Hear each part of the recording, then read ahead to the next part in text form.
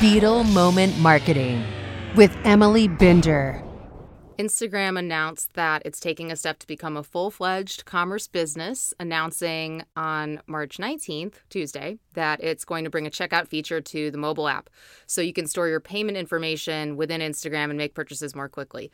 This has been a clear next step for a while. Instagram has had ads and promoted posts, and it's always swipe up or click link in bio, which is a little bit clunky. Now, here's my prediction. Instagram will incorporate a voice shopping element very soon. Obviously, this is a play to compete with Amazon, and Facebook has so many issues when it comes to privacy and content and competition in the newsfeed that the commerce play makes a lot of sense for them.